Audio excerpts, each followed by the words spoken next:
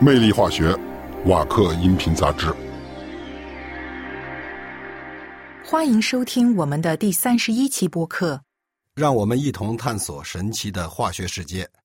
在本期节目中，你将了解到一种创新型胶粘剂，根据瓦克公司屡获殊荣的阿尔法硅烷技术制造的胶粘剂，无论是对制造商还是对消费者而言，都具有决定性优势。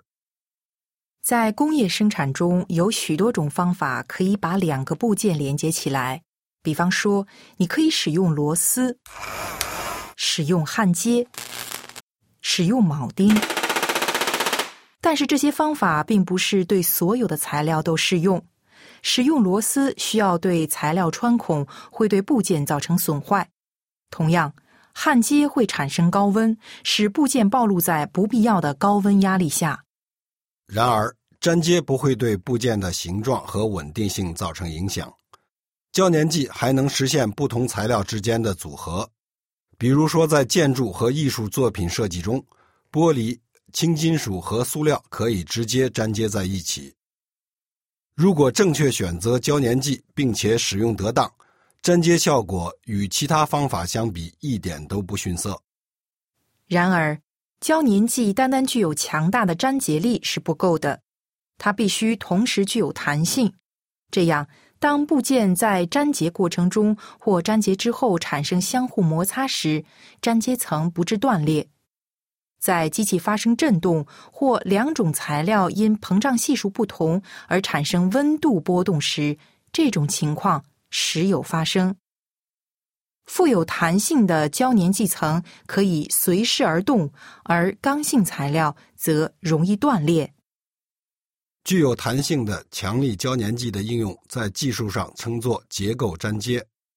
到目前为止，聚氨酯胶粘剂已得到广泛应用。然而2010年12月颁布的一项新的欧洲指令对这类胶粘剂实行了更严格的分类和标签。这意味着许多商品只能经由受过专业培训的人员才能销售给终端消费者。例如在 DIY 商店，顾客不能再像从前那样从货架上自行选购了。之所以实施更严格的法规，是因为液体聚氨酯胶粘剂含有异氰酸酯异构体，其中之一是2苯基甲烷2异氰酸酯，简称 MDI。MDI 具有高反应活性，在德国必须被标为有害健康，尽管这些胶粘剂一旦固化就不具有任何危害了。为了给顾客提供一种不属于危险物质类别，因而可以让消费者在 DIY 商店自由购买的高性能替代品，制造商们开始使用新一代胶粘剂。瓦克提供的优化解决方案就在于它的阿尔法硅烷技术。该技术最近被咨询公司 Frost and Sullivan 授予新产品创新奖。该技术是基于硅烷结构单元，利用这种结构单元可在胶粘剂中生成高分子化合物。阿尔法硅烷通过以下原理提高粘附力。胶粘剂主链含有一条聚合物链，两端与硅烷结构单元连接。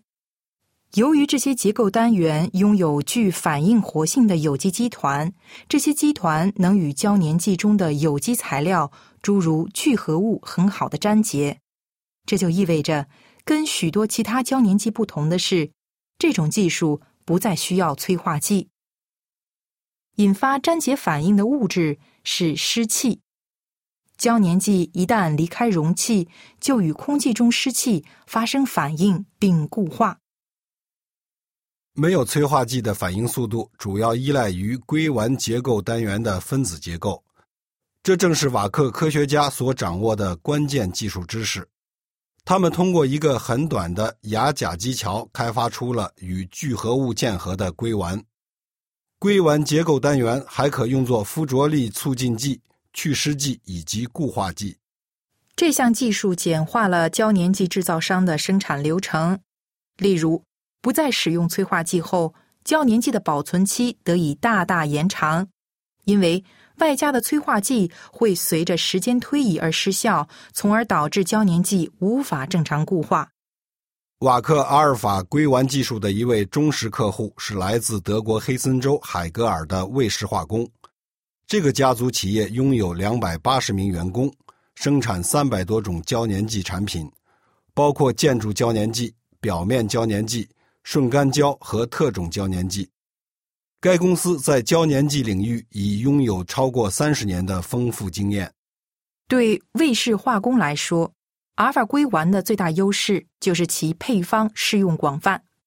瓦克硅烷封端胶粘剂为客户提供了许多选择，可以根据每个应用要求对胶粘剂的性能进行度身定制。